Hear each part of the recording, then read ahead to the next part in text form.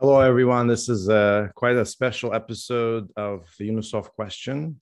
Today, I have Ed Waitzer, former chair of Stikeman's, longtime Stikeman's partner, former chair of Ontario Securities Commission, former VP of the Toronto Stock Exchange.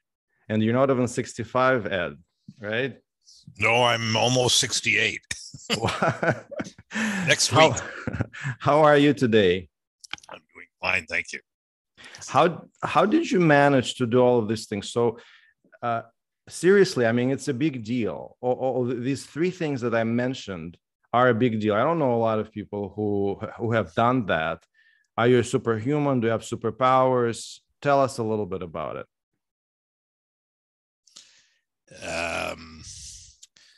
Life is a bit of a random walk.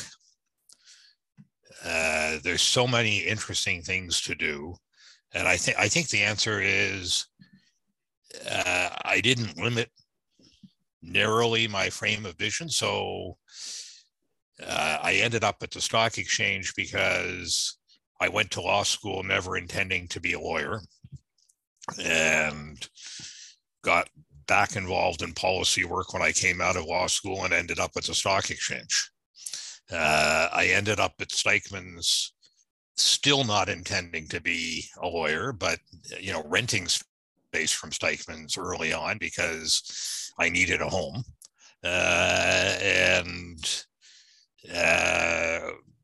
It turned out to be a great group of people and a great organization. And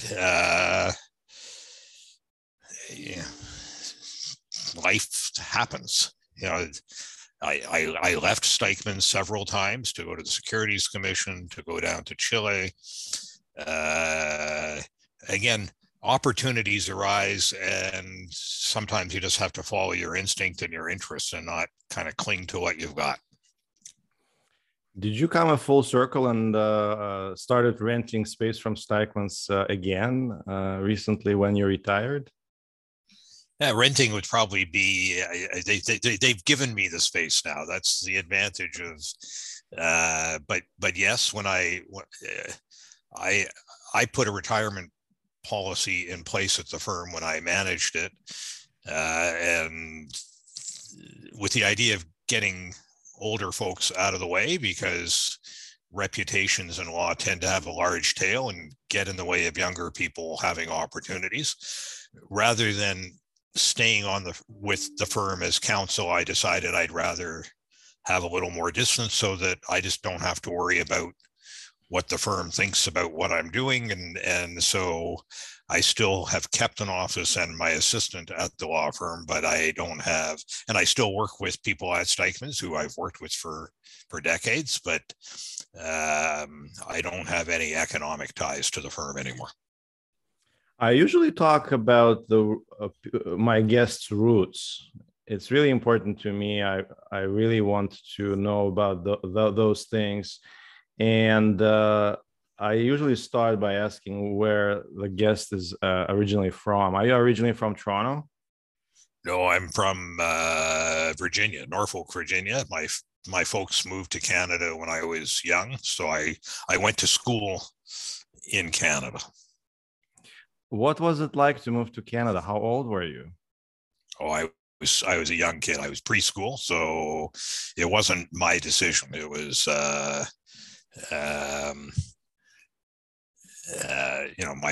my father had been in a family business and decided he wanted to be a little bit more independent and bought a small business up here, and it was kind of striking out on his own, but it had nothing to do with me. I remember it, but it wasn't a big event for me. Have you ever felt the pull of America, being Canadian or being an immigrant in a sense, living here in Canada next door to the US? Have you ever felt this pull? I know that you worked in New York for a few years. Yeah, I've spent a lot of time in New York. I was there for 3 years, managing the Stikeman office in New York, which was a great chapter and sort of great adventure in my career. and I spend a lot of time in New York because I'm an opera buff. So I get down to New York all the time for art and opera and other things. You know, you're not the first guest of the show who was brought here from the US by their parents. So another guest, for example, is Julia Hennigsberg, and she's president CEO of Holland Blueview Kids Rehabilitation Hospital. So she's American too. Yeah. And I think she followed a somewhat similar path. I think she came to Canada a little bit later in life than you. But I'm really curious. You obviously maintained your ties to the US. Your parents grew up in the US, they're American. Do you feel any kind of conflict between your Canadian identity and your American identity? Or is it true what the rest of the world thinks, that Canadians and Americans are the same thing? Canadians and Americans aren't the same thing. The United States is the one country in the world that kind of viscerally believes in markets, and it manifests itself in every possible way for good and bad. A lot of the work that I've done, especially on the policy side, has reflected the fact that Canada plays a unique role in the world, and not just because it's a resource-based economy, but because it effectively is a bridge between the United States and other parts of the world, particularly Europe, where the cultures are so different and the political systems are so different, and the regulatory frameworks are so different. But Canada, because it's so highly integrated economically with the United States, but very different culturally and politically, sort of can often play that bridging role. And that's been something that I've been able to take advantage of from time to time. Please talk about your parents. Who are they? What they did, and how they raised you. This is really interesting. My dad was an entrepreneur, passed away several years ago, but an entrepreneur, reasonably successful entrepreneur, small businessman. Started out in the wholesale drug business, got into chemical packaging, ended up buying a small brokerage firm and became involved in the securities industry, and actually stayed involved in the securities industry until I got involved in the securities industry, and then decided to get out.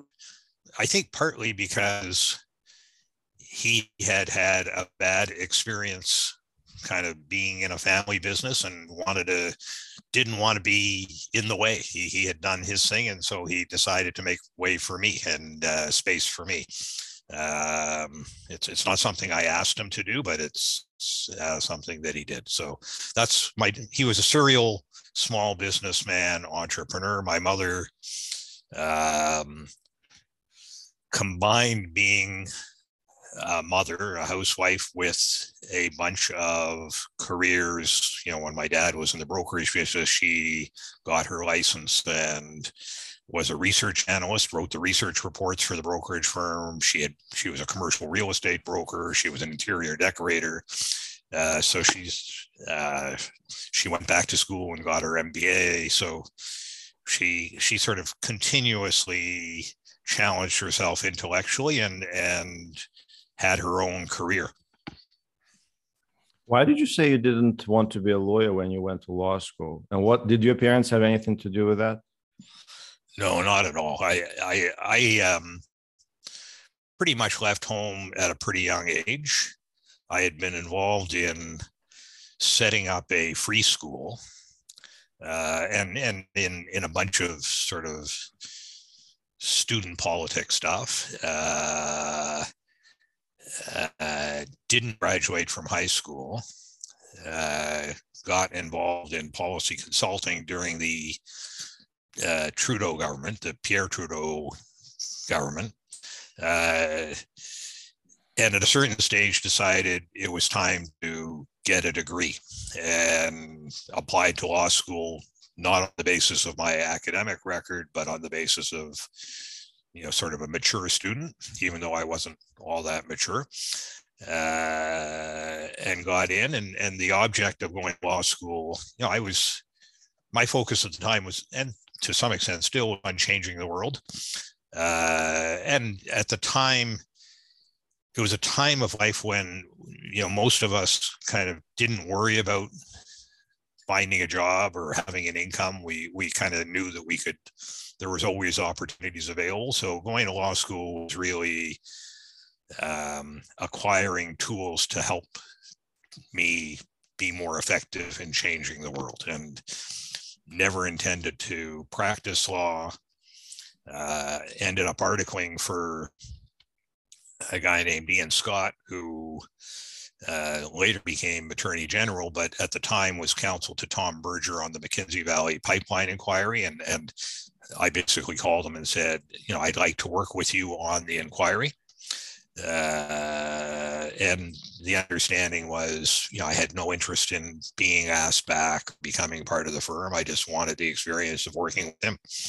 And so that's how it played out. And when I finished articling and got called to the bar, I went back into the policy world. I really love how you just called someone up, and a very important person just asked. This theme came up in my interview with Justice Sawson, the importance of asking and how people underestimate the power of asking. I really appreciate this story. You worked as a corporate lawyer all your life. You never litigated, correct? Correct. Okay. Do you think that litigation, except when I was articling, yeah. Ian was an appellate counsel, so right. I wrote factums for him. Right. Do you think that litigation and corporate law are just two different professions, or just what, as we call this profession in Canada, so being a solicitor is completely different from being a litigator? No, on the contrary, the partner who I have spent the most time with at Steichman's over my career is a litigation partner. And again, part of that is, I've always enjoyed sort of being out at the edge of the law and, where possible, shaping the law. But I can give you a long list of either transactional work or policy work where it was a combination of corporate law and litigation. So, starting with BCE, where I acted for the board at BCE, or Magna, or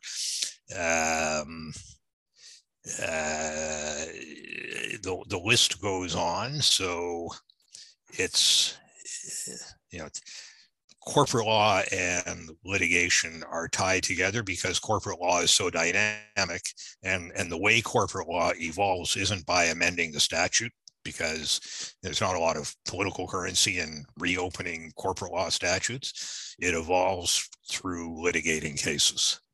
So the oppression remedy has evolved through litigation. Directors' statutory duties have evolved through litigation. And litigation, I mean broadly, because it's also cases that are heard by securities regulators. And, there are a bunch of different ways that the corporate law framework evolves, but it's all litigation. What is the biggest difference between how litigators think and how corporate lawyers think?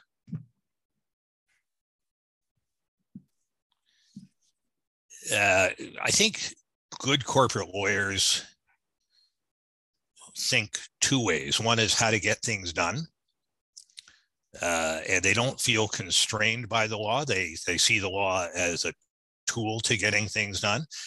And if they're really good, they also think it's a little bit like Wayne Gretzky. It's not where the puck is, it's where the puck's going to be. They think about the trajectory of the law and expectations around the law and how you can use that and shape that. Litigators think about the law. Like their focus isn't on getting deals done. Their focus is on winning cases. or fixing the law sometimes when the law clearly needs to be developed in a certain way. But their focus isn't transactional. It's around a set of facts and how you frame the facts to get a desired outcome. You said that litigators are focused on fixing the law. Do you think sometimes litigators break the law because they're so focused on the case at hand and they ignore the larger policy implications or the larger context? And sometimes they take positions that seem untenable just because they want to protect the best interests of their client, but they win because they're good. And now the law is sort of screwed up because it worked for this particular case, but now for everybody else, it's not going to be so good. Yeah, I wouldn't call that breaking the law unless they are misrepresenting facts or there are some famous cases. The Abu Ghraib case where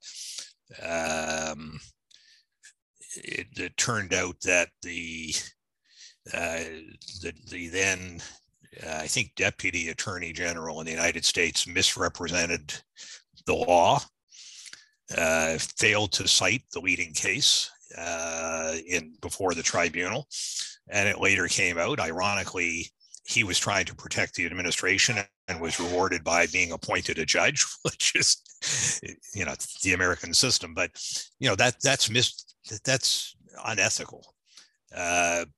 But arguing effectively and getting to an outcome that may take the law in the wrong direction isn't unethical. And I guess you have to have a certain degree of confidence that over time those things sort out. It's like a pendulum.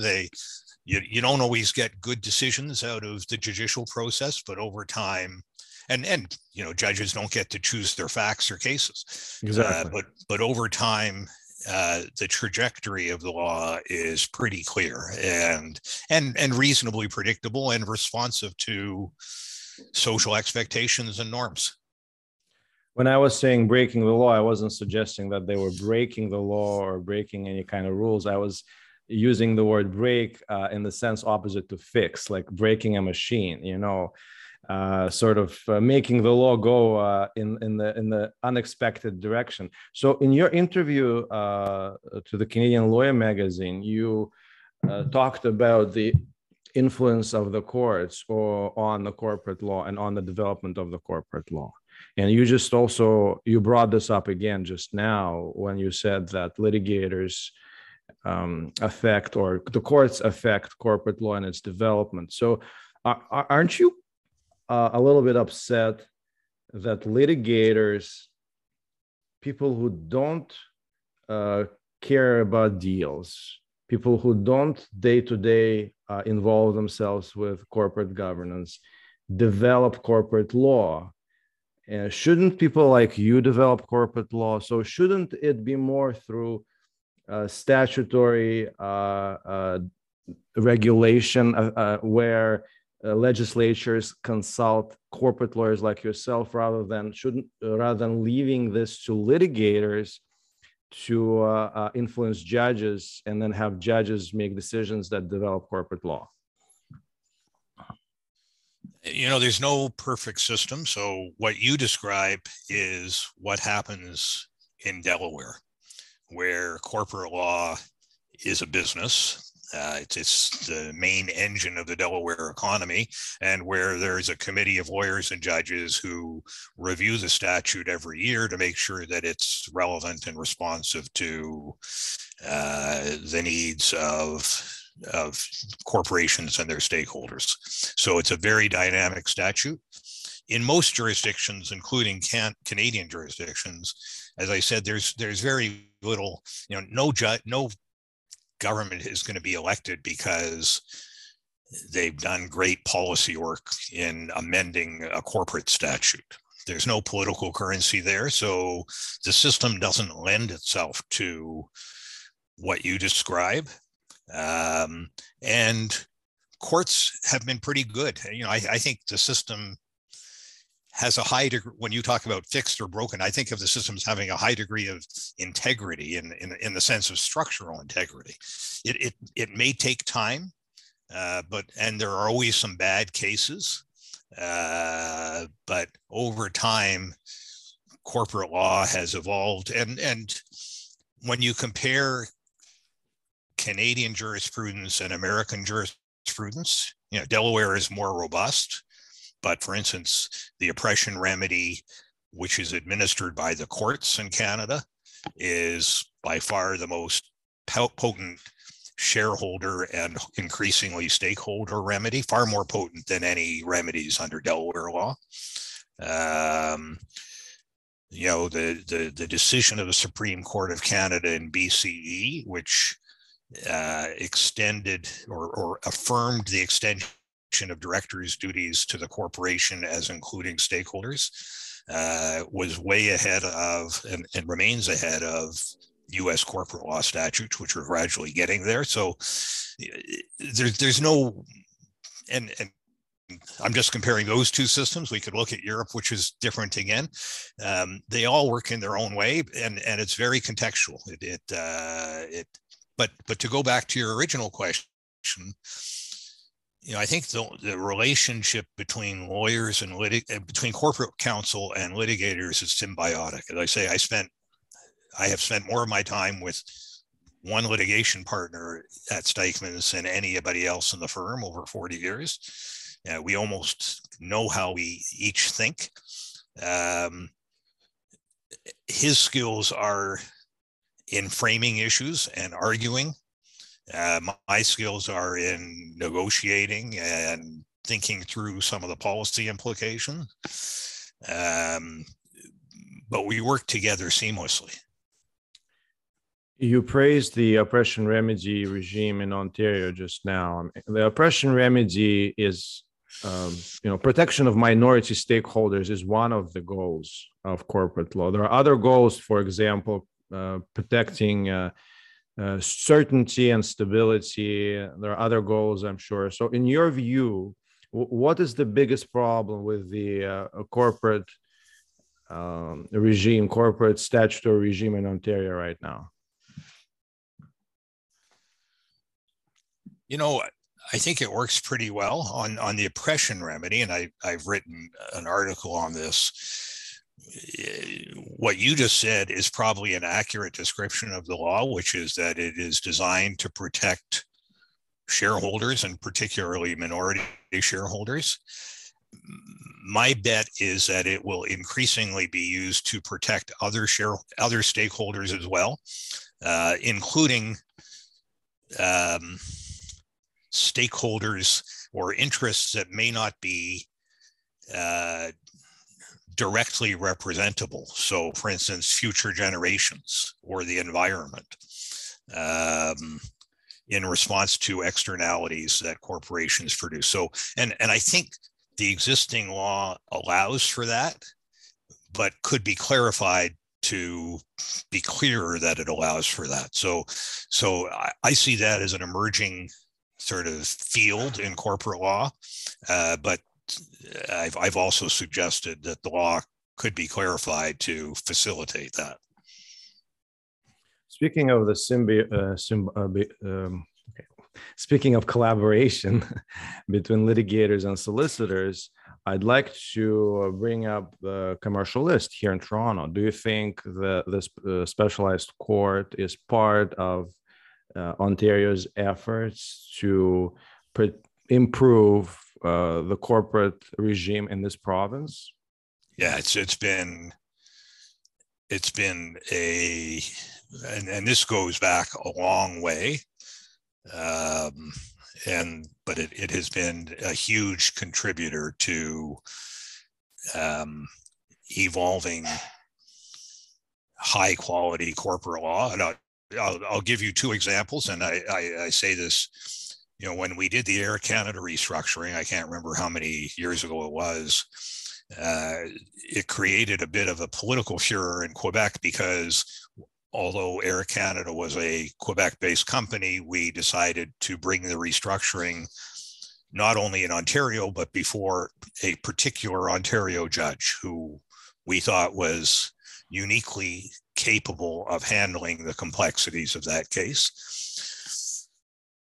Lots of huffs and puffs in Quebec. When it came time to do the BCE transaction, same issue came up, and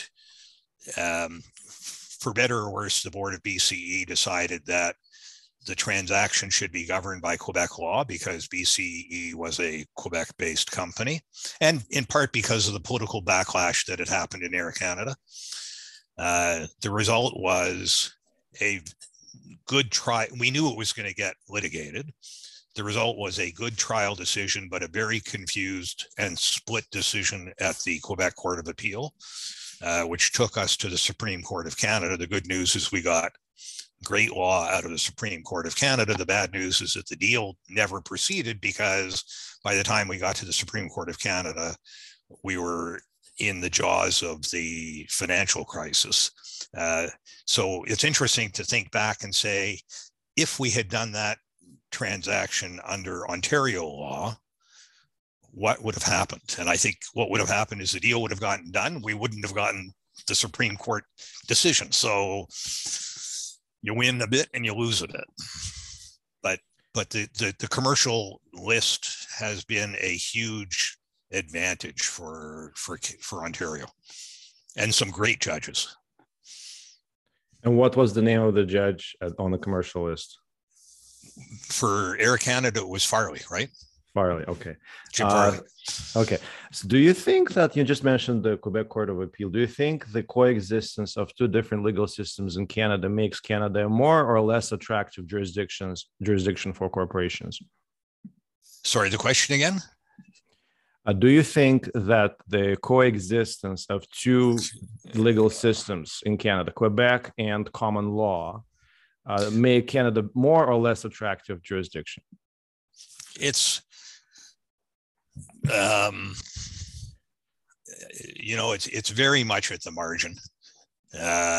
You can argue it's marginally less attractive because there's that added complexity.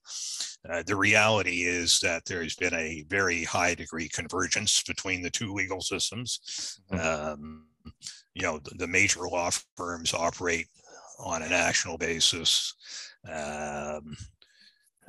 So it isn't really a barrier to getting things done. There are distinct differences in the civil law system in Quebec. And in some areas that's been,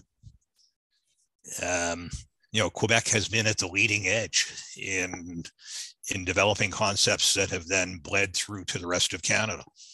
So when you think about notions of fairness in contract law or tort law, some of the leading cases come out of the civil code or interpretations of the civil code.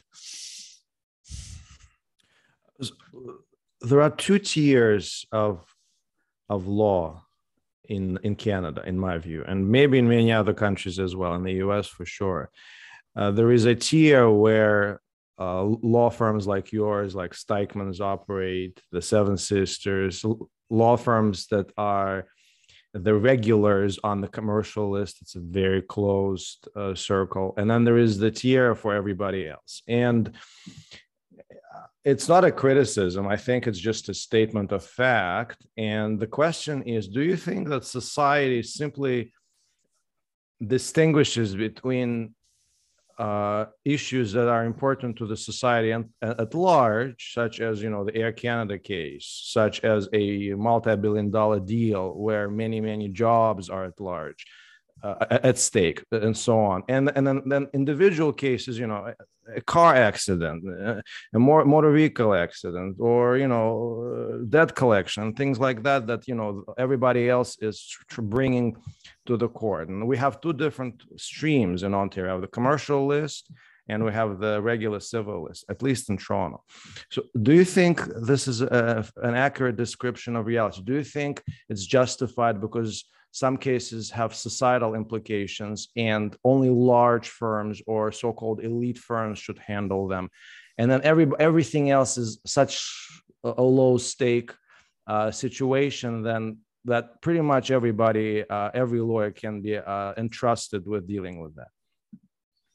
I'm not sure I agree with your characterization. I think the stratification is actually more on the corporate law side than on the litigation side.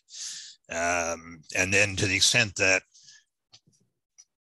the transactional side of law generates litigation, it feeds through, but you can't, a small practitioner or a small law firm can't do large transactions, you know, and on a deal like BCE, you know, at any point in time, there were probably 30 or 40 lawyers at Steichmann's working on the transaction over 2 years. You can't, that can't be handled, and with various degrees of specialized expertise that, you know, you just don't have in a smaller firm.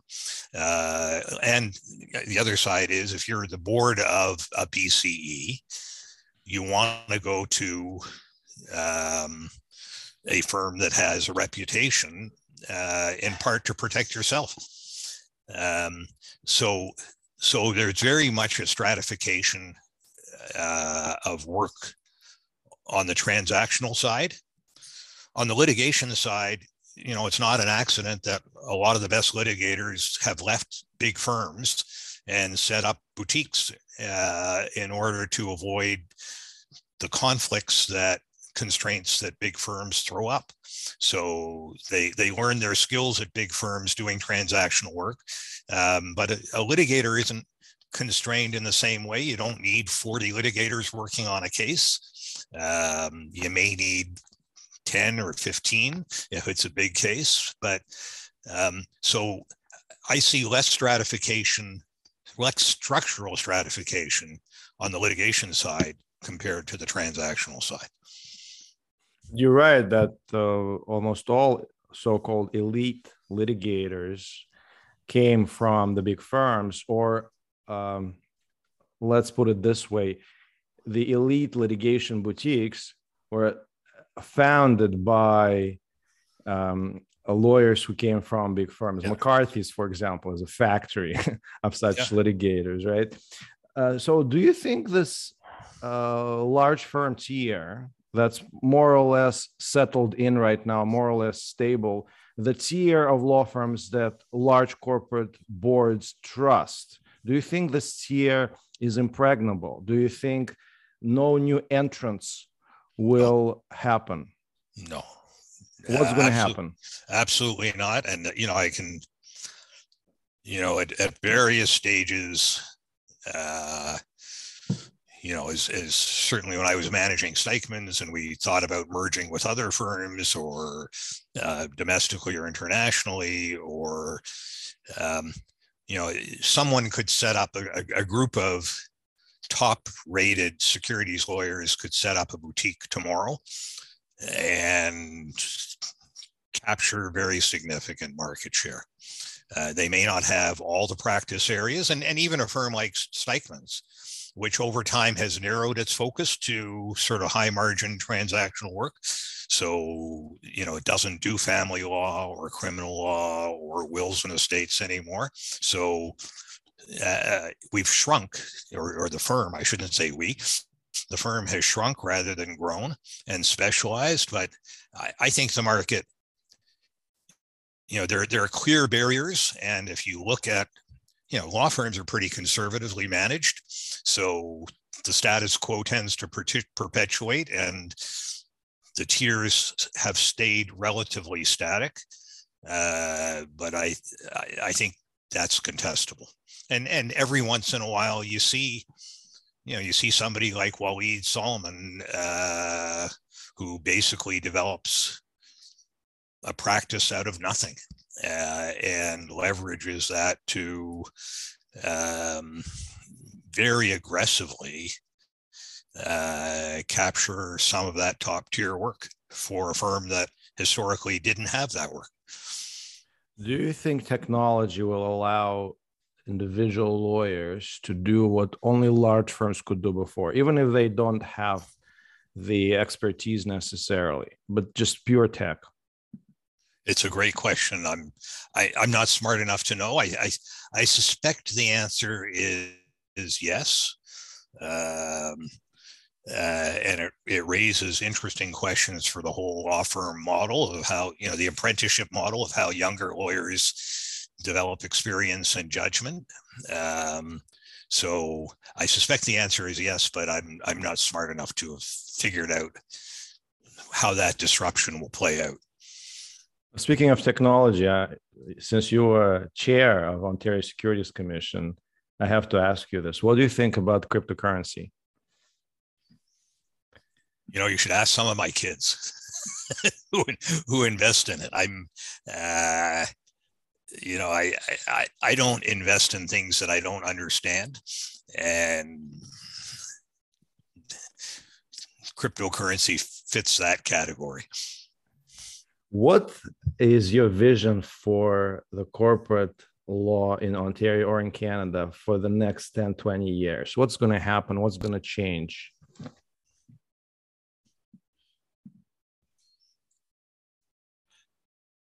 I think, and it's not just corporate law, and as you probably know, I've written a lot about this over the years. I think the law tends to follow public expectations, almost in parallel to how political machinery does. And I think, our expectations are changing. Our focus is changing pretty radically and in a very exponential way to a focus on how we address systemic risks in society, and many of which are global. So they're not just the purview of domestic corporate law. And we see that playing out in areas like the pandemic or climate, but it will spread to issues like inequality, all of which are issues that, 10 years ago,